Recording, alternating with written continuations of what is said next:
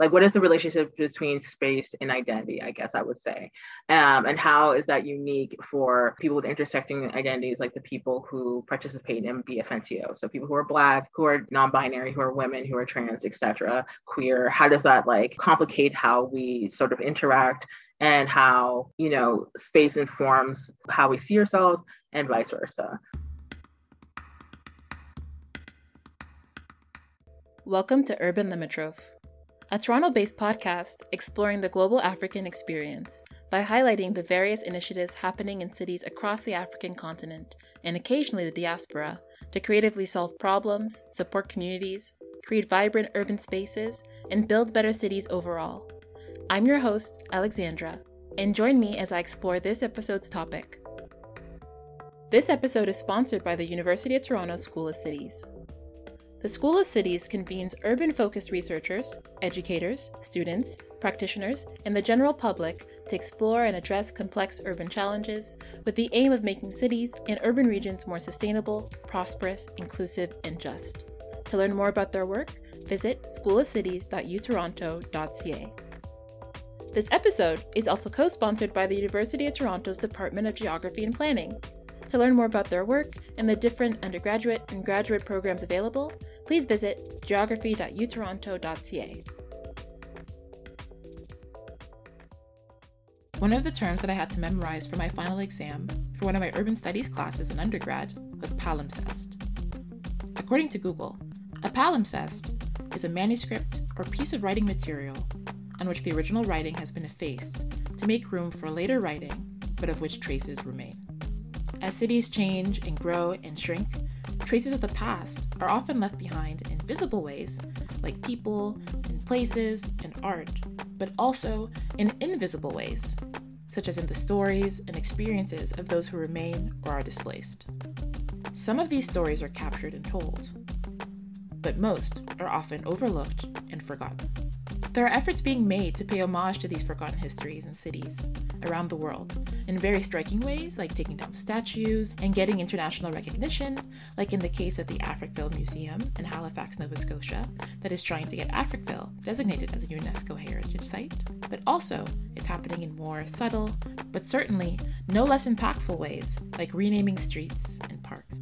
Either way, at the heart of these changes is a passionate collective of people on a mission to right some wrongs, celebrate these overlooked histories, and empower the communities that these histories represent. This episode's guest, Black Futures Now Toronto, does just that.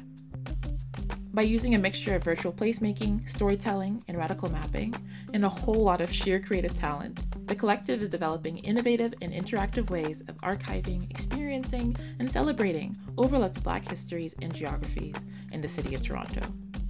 Way back in November 2021, I met with the founder of Black Futures Now Toronto to learn more about the collective and how they built a virtual community center as part of their Mapping Black Futures initiative, a project which they state is one of the few that aims to honor the places across the Greater Toronto Area that hold significance for Black non-binary youth and women especially. To learn more about this multi-layered project, let's tune in. So my name is Adjoa Full. I am the founder of Black Futures Now Toronto. I have a background in urban planning, policy work. I founded Black Futures Now in 2016, I want to say, around there, roughly around that time. That was also the date of our conference, our inaugural sort of conference. And that came as a result of some work I was doing in grad school, where I was looking at basically sort of how young Black women were kind of translating their experiences as being Black women in North America, but then also relating that to their experiences of being of West African descent. So that was like my main sort of focus. I was also interested at the time at looking at Toronto. I'm born and raised in Toronto. So this is the city I spent most of my life.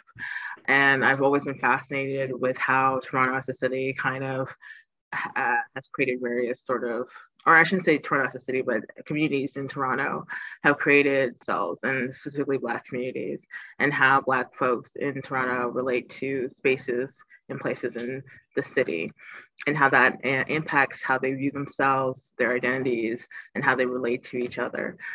So I was interested in all of that at the time, and still am. That hasn't gone away, but I wasn't really seeing in my academic work or the work of my provided in my program anything that reflected the urban experiences of young Black people, especially women, non-binary, trans folks in the city. So I was really fascinated or really compelled to try to create my own space, or not my own space, but a space where those kind of experiences could be shared. And so that led to the creation of Black Futures Now, which was initially conceived as just a conference. We were, I initially opened it with like a partner at the time who's no longer with the group, but we were inspired by other conferences in the city that wanted to center sort of like feminist approaches to art and work, specifically the Feminist Art Conference in Toronto. So we kind of modeled initially our conference after that. And then from there, we were kind of brainstorming and thinking of ways to kind of keep Black Futures Now going. So we had smaller events. And then eventually we won a grant where we were able to enter into programming for the first time. And that led to the creation, and this was around 2019, 2020, I think. No, it had to be 2019 because the program ran in 2020. Mm-hmm. So that led to the creation of Mapping Black Futures. And Mapping Black Futures is basically, like I said, our first foray into programming, where we brought together young people from across the city who self-identify firstly as Black, and then also who may have identified as women, non-binary, gender non-conforming as well, trans. And so we brought them together to put together this, we call it counter mapping or radical mapping project, and which was supposed to serve as sort of like a community archival project as well as a storytelling project that highlighted spaces within the GTA that were of significance to the group that we put together and the communities to which they belong. Because like I mentioned earlier, our goal has always been to create spaces or platforms where people can share their experiences of, being Black and either sort of their interactions with space or their connection to space or their experiences around space, creating a platform where they can share that with each other and members of their broader communities. But I just wanted to backtrack a bit, and I want to dive deeper into the Mapping Black Futures project. Let's go a bit deeper into like the origin story, but also like there's different components to it. Like it's not just you've collected stories, but there's also a very, very cool virtual community center as well. And so, yeah, if you could explain a bit about all the different components about this really cool project. Yeah, so the inspiration behind the Mapping Black Futures project broadly was so I had come across the Marvelous Grounds project. I don't know if you've seen that. It was put together by queer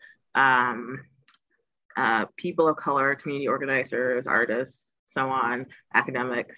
And a component of that was a story mapping project, which was basically like a crowdsource this data, and where people would just, those like Google Maps where how you have those like little pins or whatever. Mm-hmm. Yeah. So they would create these pins, community members would create these pins and then just like fill it in with like, as if they were like landmarks, or sometimes they were, but landmarks of like important events or moments in their lives that space represents. And I was like, that's a really cool idea. I was also learning at the time about like, planning and various planning tools. And so I was interested in learning like how potentially these tools could be kind of taken up by Black young people in ways that are useful to them and in ways that kind of share their experiences. Whereas sometimes, given the history of planning, often these tools are used as ways to further marginalize particular communities. So I wanted to see if there was like a way to use these tools in ways that wouldn't perpetuate that. And so when I came about this project, that kind of when I came across Marvelous Grounds, that seemed like the beginning of a way for us to do that. They were modeling a way for us to do that. And then I came across other projects like Queering the Map was another one. Other projects that were kind of like mapping police violence from the United States that were taking on like similar approaches to mapping. And I think the main project that we really were inspired by the Detroit Geographic Expedition. And they actually laid out, at least for me and for us, like a framework for what counter mapping or civic mapping. I think that's how they framed it. So civic mapping can achieve and what it is. And so their definition of that was just primarily they were concerned with, this was a project that happened in the United States in Detroit in like, I believe the 1970s or 60s. And it was at the time, I think a geography grad student and like an 18-year-old, like young Black woman organizer in her community. And they came together and they brought other members of their community into the project. And these are people who maybe had, prior to this experience, hadn't had much opportunity to, learn about cartography, learn about the ways in which cartography can be like useful to them. So I was really fascinated by the fact that they were using it as a tool to highlight racial injustices within their communities.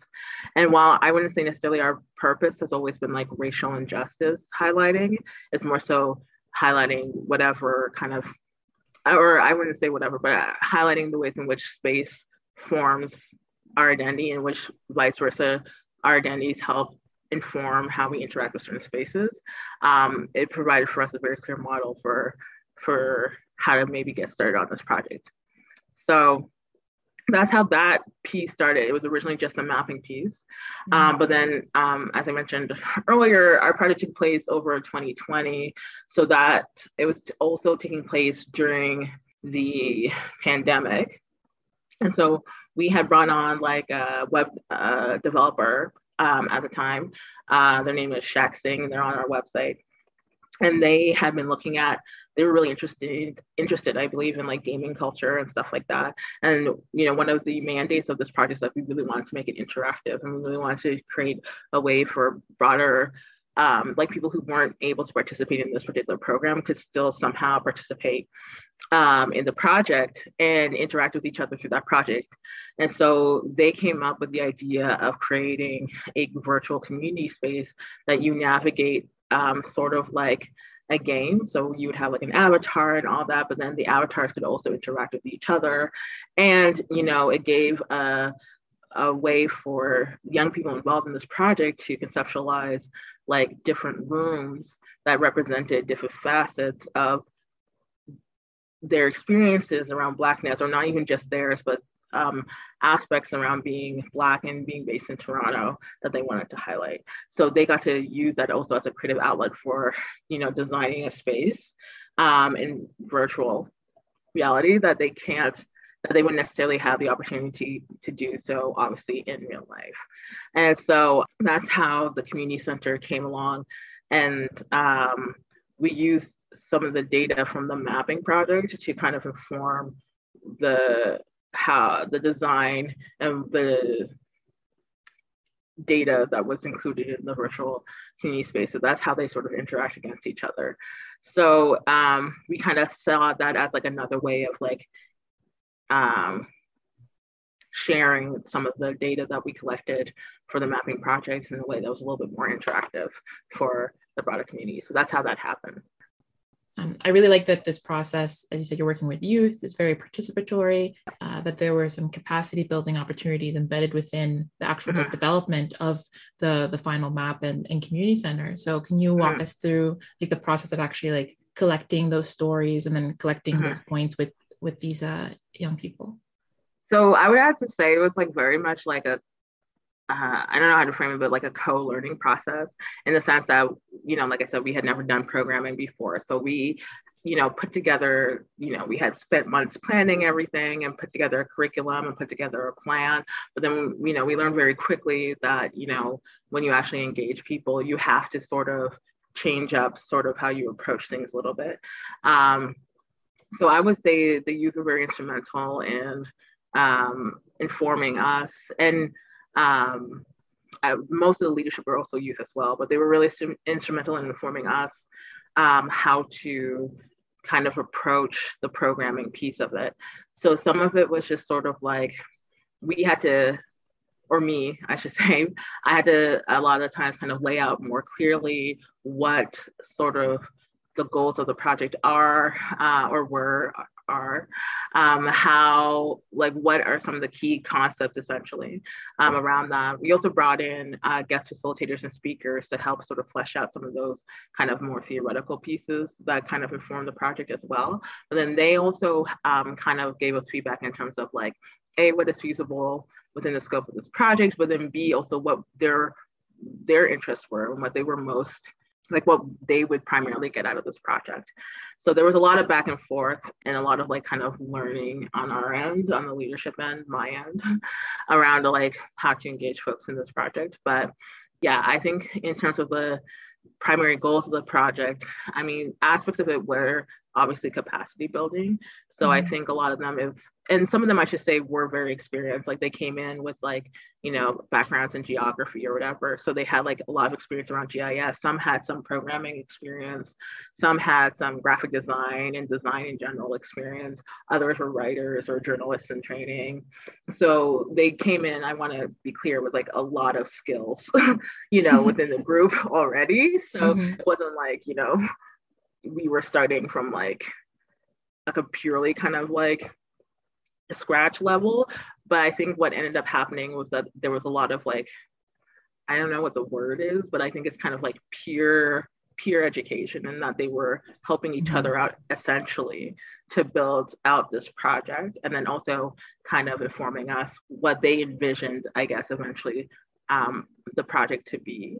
So it changed, I would say, like the capacity building piece changed quite a bit over time from what we initially thought it would be, which was mostly the sort of like technology side and the programming side. And then we learned very quickly that's not necessarily what they were most interested in.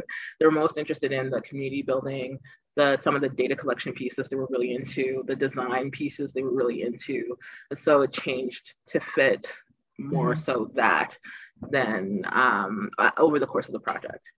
Yeah, I really like that peer learning piece, and that as much as the process. I should say that the peer learning piece was not from the peer learning piece, the way it played out was not how I had originally thought it would play out. I came more so from them kind of helping each other out throughout the project. And so eventually, so I just wanted to say, like, I'm saying all this to give them like the full credit, right? Like they actually kind of like created the peer learning piece in a way that I hadn't anticipated when I was first planning out the project with some of the other leadership on the team. But I think they eventually found it more impactful or engaging or compelling on their end, because that was the part that they kind of were most so inventing throughout the project, because the project that we had initially scoped out was quite structured and it still was in the end, but it was very much restructured, A, because of the pandemic, but B, because of, like I said, where we realized their interests were actually falling. Yeah, so there was that natural, I guess, relationship building that kind of came between all the different parties. And so speaking of, I guess, relationships and spaces, there was these stories that were collected from these youth. And so I was wondering, like, what are some of the highlights of these stories shared so that people listening can get an idea of what they can experience when they go to read them? So in the entirety of the project, I would say, I believe the number is like 11 to around 11 to like 15 youth were involved. Sorry, I don't remember the exact numbers off the top of my head, but it's around that. And in terms of the stories, so it's hard to speak of it in terms of stories, because I mean, maybe this is just like a me thing, but I see it more easily kind of described as like data, because the narratives were kind of created through the data, or I shouldn't say created, but emerged through the data that was collected, and the data varied. So some of the aspects of the map can so we have like sections dedicated to health and well-being and issues around like finding Black practitioners, like doctors and stuff like that, or mental health services. And some of that data was done by one of our participants through like a survey collected, like just a community survey that they did. And they kind of organized the data accordingly through like with the help of our project coordinator through like infographics and stuff like that. So that was one way of telling like a story. Other stories were honestly historical projects. So one person created a room that was dedicated to, I believe they're called ZAMI, which was like a Black lesbian group founded in Toronto. That was a mutual aid group, a community group that supported other Black queer folks in, I think, the 80s or 90s, and whose work is kind of hard to find, but then they dedicated a room that kind of just collected their stories through like photos and quotes and like paper articles or whatever from that time, magazine articles. So that's one. Another did live interviews where they created this beautiful salon where they interviewed Black barbers and I think hairstylists that you can actually see, like if you click on, there's a sort of TV in the hair salon. If you click on that, you actually see YouTube videos playing of those interviews. So it's hard to highlight like the stories just because they were all so different and they cover so many aspects of like Black life, Black queer life, Black young female life, Black, non-binary and trans life in ways that are as diverse, I guess, as the participants in the program. Yeah, I like what you were saying about the data. From the data, and points emerged these stories and they all kind of manifested in different ways as they were collected in different ways. Yeah, like, so I would say with the data piece, like also too, like, I guess what sort of the long-winded way I was kind of trying to say that it's like a lot of the times how the stories or the narratives that emerged from them came also too from like the methodology in which they were collected, right? So you're going to get potentially a different story from survey data versus doing interviews, which is more sort of like qualitative stuff, or journalistic kind of stuff, or if you're going into the more historical route as some others did, or just doing sort of like more straight up like interviews that are like written out. So it's really hard to highlight that, but I would say like one area of the project that really encapsulates that level of diversity would be the community center, just because of how individual and specific the rooms are and how they also reflect both the ways in which data collected, who they collected data from, and how the narratives emerged through that data. And so the youth participants, they all use these different methodologies to collect these stories and collect this data and then represent it differently. So is that part of the like programming? Because I know you mentioned at the beginning that you had like a program coordinator, you had like facilitators who came in to speak with them. So how did that, I'm just wondering how they came up with all these diverse ways of collecting this information in order to represent it. So we gave them kind of carte blanche on like how to do, because like I said, initially, it was just going to be the map. So the map was just sort of like, you guys do your research on these specific areas, you bring that back, and then we figure out a way to represent that visually through the map. But then when the community center was introduced into the project, that kind of changed it up quite a bit. So they were kind of, again, I want to give credit to the youth involved. They kind of came up with their own methodology. So a lot of them, like I said, they came in with their own skill sets. So, some of them who had like a journalistic background was like, I just want to do interviews. Some of them who had, and obviously our goal was to support them in doing that. So we tried to connect them with folks that they needed help making connections. Our project coordinator, Aisha, they talented in many things, but one of them is photography.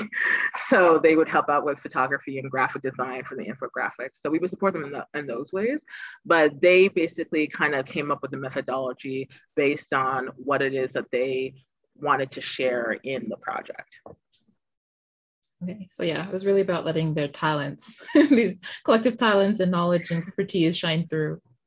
Yeah. And I think that was also like a lesson for me, because like I can be like very much like of a planner, and I'm like, okay, we have our set rule, like, this is how we decided to do it and we should follow whatever. And then they were like, we have thoughts.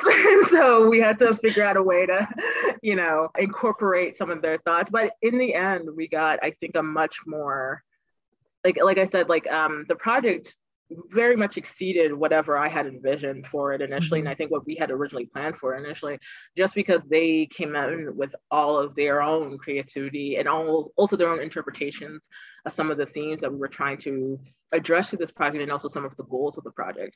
So yeah, in the end, it made it a lot better, essentially. And so now that the stories are online and the community center is accessible through the website, I was wondering what was the response from, I guess, the broader community, from those who've used the virtual community center or those who've read the stories.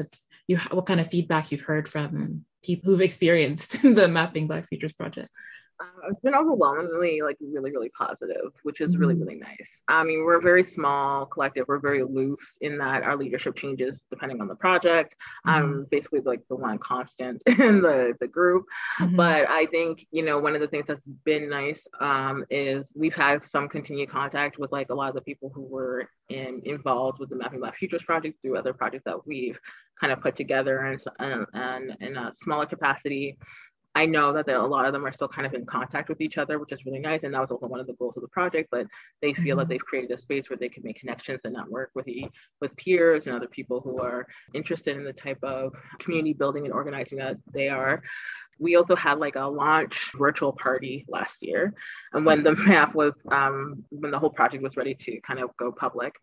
And we had an overwhelming response of people just participating or who attended the virtual party and who stayed for the duration of it, which was an indicator of how interested people were.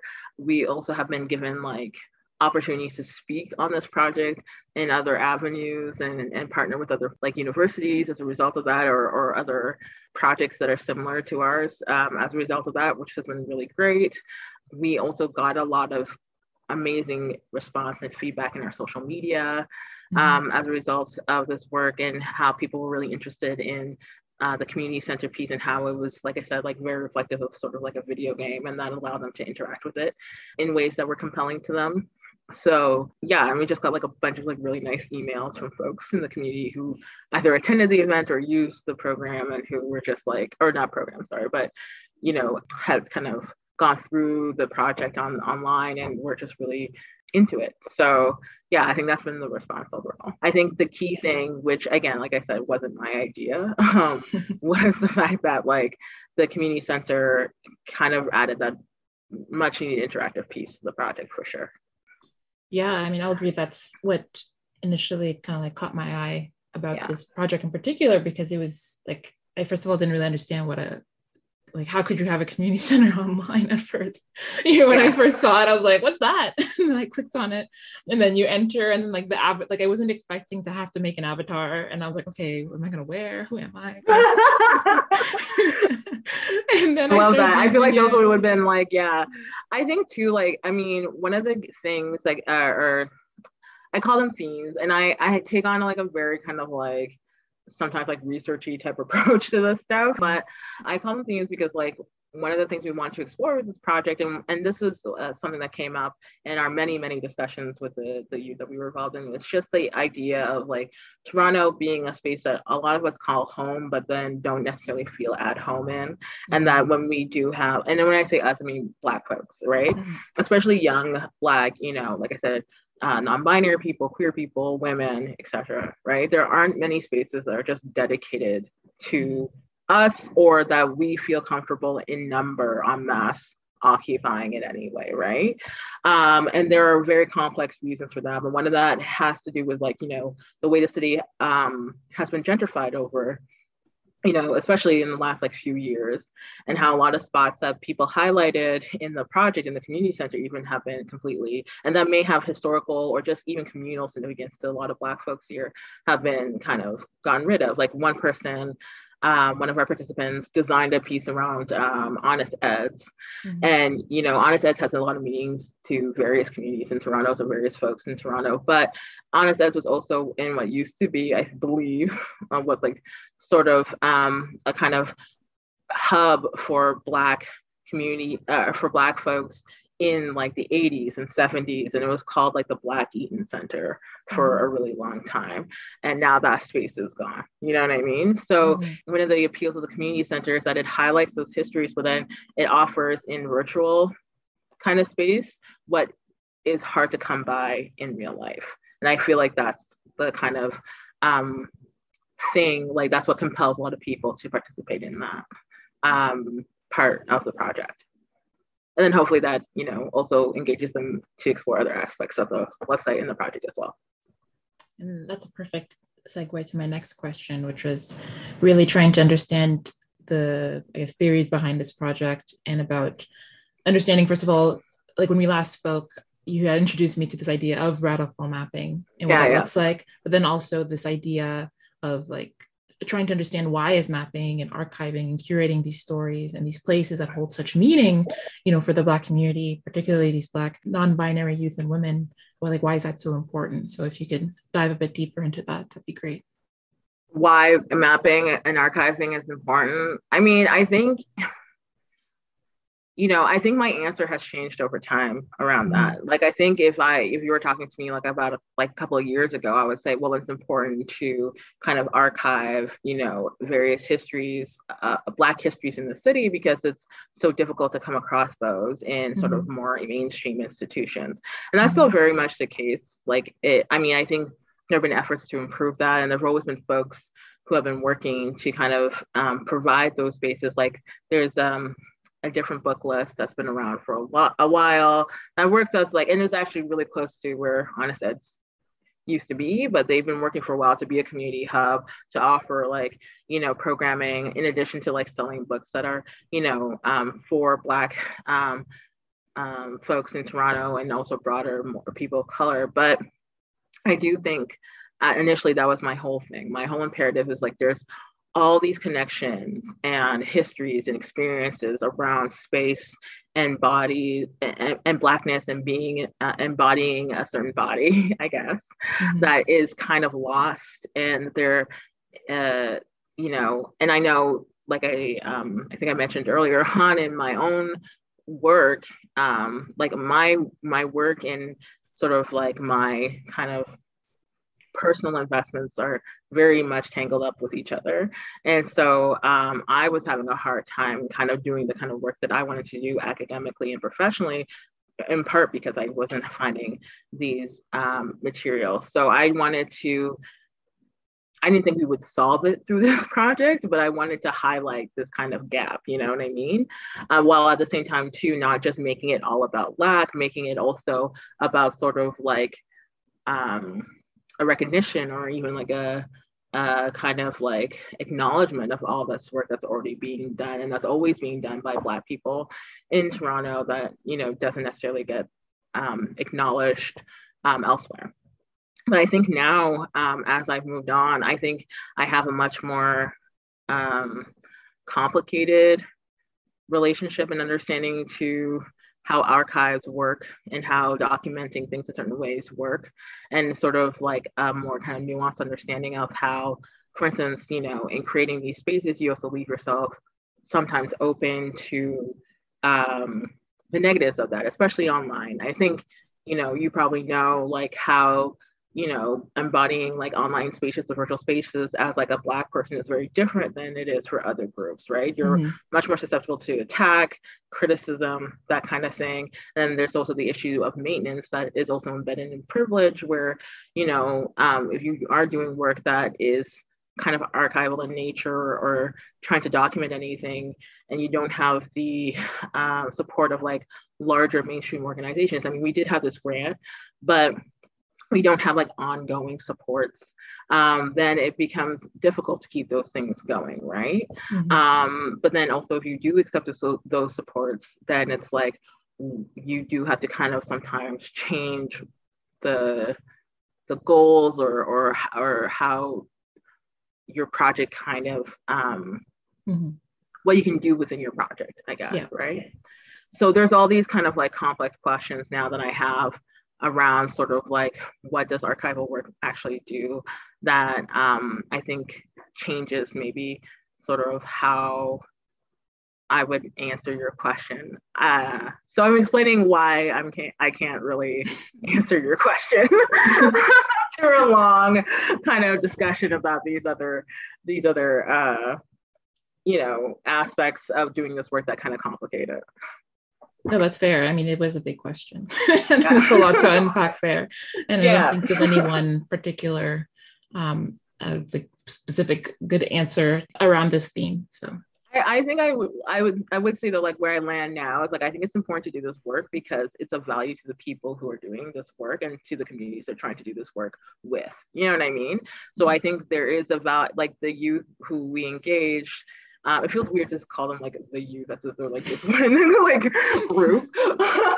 But the people who we engaged in this project who brought in, like I said, all these skill sets, they, like I said, highlighted for us what was important to them and what they thought was important to highlight. And I think the fact that there are people like, who think that these stories or this data or this content is important to share is a lot of times enough to justify documenting it and its existence. So that's what I would say now. I would say it's there and important because the people who create it think it's important that it's there. Recognizing the importance of celebrating these lesser known histories and spaces and supporting placemaking for diverse communities, what kind of supports, or whether these be like policies or like partnerships, do you think that cities like the city of Toronto should offer like groups like yourself to help continue this work and amplify more voices in this way? Honestly, I thought about this a lot and I don't have a really good answer for that because like I said, it's kind of connected to some of the other kind of nuances I was kind of trying to hint at, or not hint at, but trying to articulate earlier. Mm-hmm. I don't know, to be like, I like one of the things about our collective or our project or BFNTO that I like is that it's not, for instance, like a nonprofit, right? It's not, for instance, like part of I mean, don't get me wrong, we're not completely removed from that sector. Like we benefit and we received a grant from that sector. So we're embedded for sure, but not being like, for instance, a nonprofit gives us a lot of freedom to do the kind of work and take our work in the directions that we have, right? I'm not saying that you necessarily wouldn't be able to do that embedded in sort of more kind of like embedded in like an institution, like the city or, other organizations. But for now, like that has, I think, been one of the reasons why we're so flexible and nimble as like a group, right? Mm-hmm. I also do think too, like I would want us to have as much freedom to explore whatever issues we think is relevant to our members and to the communities they belong to. So I'm not saying like we would be censored or anything like that, but I do mm-hmm. think there is a certain amount of freedom that comes with not being a nonprofit in that sense. And so I say all that because then I don't know how that might change when you bring in like the city or various sort of agencies or organizations into it, because we're not like a service organization in the sense that we're trying to like, help alleviate like, homelessness or something like that, right? Our goals are a little bit like more theoretical, right? So I think in our case, yeah, I don't know. I still haven't figured out how to answer that question. No, that's fine. Oh, that's an interesting way of looking at it. I mean, every time I ask this question, I get different versions that really apply to everyone's unique context. So basically what I'm hearing from you is that like you're kind of like a collective, less so than like a formal kind of nonprofit network. Like you said, you're not really tied to a particular kind of like goal in that sense, as you were saying, like addressing homelessness. It's more about kind of like a celebration. And I wouldn't even say like a celebration. I would say more of like this is gonna sound so pretentious, and I hope it doesn't. I would say more of like an exploration or engagement of specific questions around what are some of the experiences of being Black in Toronto and engaging with various spaces. Like, what is the relationship between space and identity, I guess I would say. And how is that unique for people with intersecting identities, like the people who participate in BFNTO? So people who are Black, who are non-binary, who are women, who are trans, etc., queer. How does that like complicate how we sort of interact and how, space informs how we see ourselves and vice versa. So I would say that is sort of the main, that I would say there's like a thread of what BFNTO was interested in, Mapping Black Futures is interested in engaging with. That would be that thread. So that's why I'm like, it's kind of very unique. Like it's different for us when it comes to how that might interact with policy, because we aren't like, we are trying to engage with sort of more of like, I guess potentially like questions around being and belonging, that's kind of harder to engage with, more kind of blunt policy measures. Does that make sense? Or policy tools or initiatives or whatever. I understand. You're focusing more. It's kind of the intangibles of like the city, these like in between spaces. Yeah. But also very important spaces though of belonging. I think that's something that everyone's been thinking about, particularly with the pandemic and being isolated. Yeah. I think the pandemic has been awful. Let's be totally like upfront about that. But it has, I think, for at least myself and I think other members of BFNTO, crystallized for us like the importance of like engaging with these kind of questions, especially since like so much of our lives are lived outside of the spaces we would normally occupy now, or maybe more so, depending on like, what your life was before the pandemic. And so looking towards the future of Black Futures Now Toronto, that wasn't an intended pun, but even if it was, that was fine. Like, I love puns. I'm a fan. So. But I want to know what's next for what is next for this collective. I know you have some projects underway, so great time to share them. I think one of the nice things about this theme is that it's an expansive theme, and like I said, it's very much embedded in like, again, I always feel kind of pretentious when I say storytelling, but it is kind of that. I just do. It is what it is. But like, and so I guess one of the things is like what's in our future is looking into different mediums for expanding the kind of stories that we started to tell through the Mapping Black Futures project. And so our next big project, I think I may have mentioned this to you before, is that we're working on a podcasting project where we're working with two young podcasters, emerging podcasters and journalists who are exploring, again, our theme of Blackness, queerness, and Black geographies in the GTA. So that's called, the podcast is called Displace. So it's like apostrophe DIS and then place. And it's a bit of a play on the slang in Toronto, but then also sort of like feelings of belonging and not belonging in certain spaces as well. So that's kind of the more immediate thing. And this is our first, again, foray into sort of audio storytelling in this form, in this way. And then beyond that, like I said, it's looking to expand upon what we started in Mapping Black Futures through other kind of like media projects, which, stay tuned if you want to learn more about that. Yeah, I'm really excited to listen in when it's live. And then, so how can people, like just regular everyday people, get involved and support, Black Futures Now Toronto? So I would say we do have a newsletter. So you can sign up for our newsletter. And you can also just follow us through our social media. So we are on Instagram, we are on Twitter, we're on, surprisingly, still Facebook. So we're there. So follow us there to find out what we're doing next, how they can maybe next get involved in our next projects. We announce everything through those channels. So, and you can always just send us like a good old fashioned email too, if you just want to know what's up.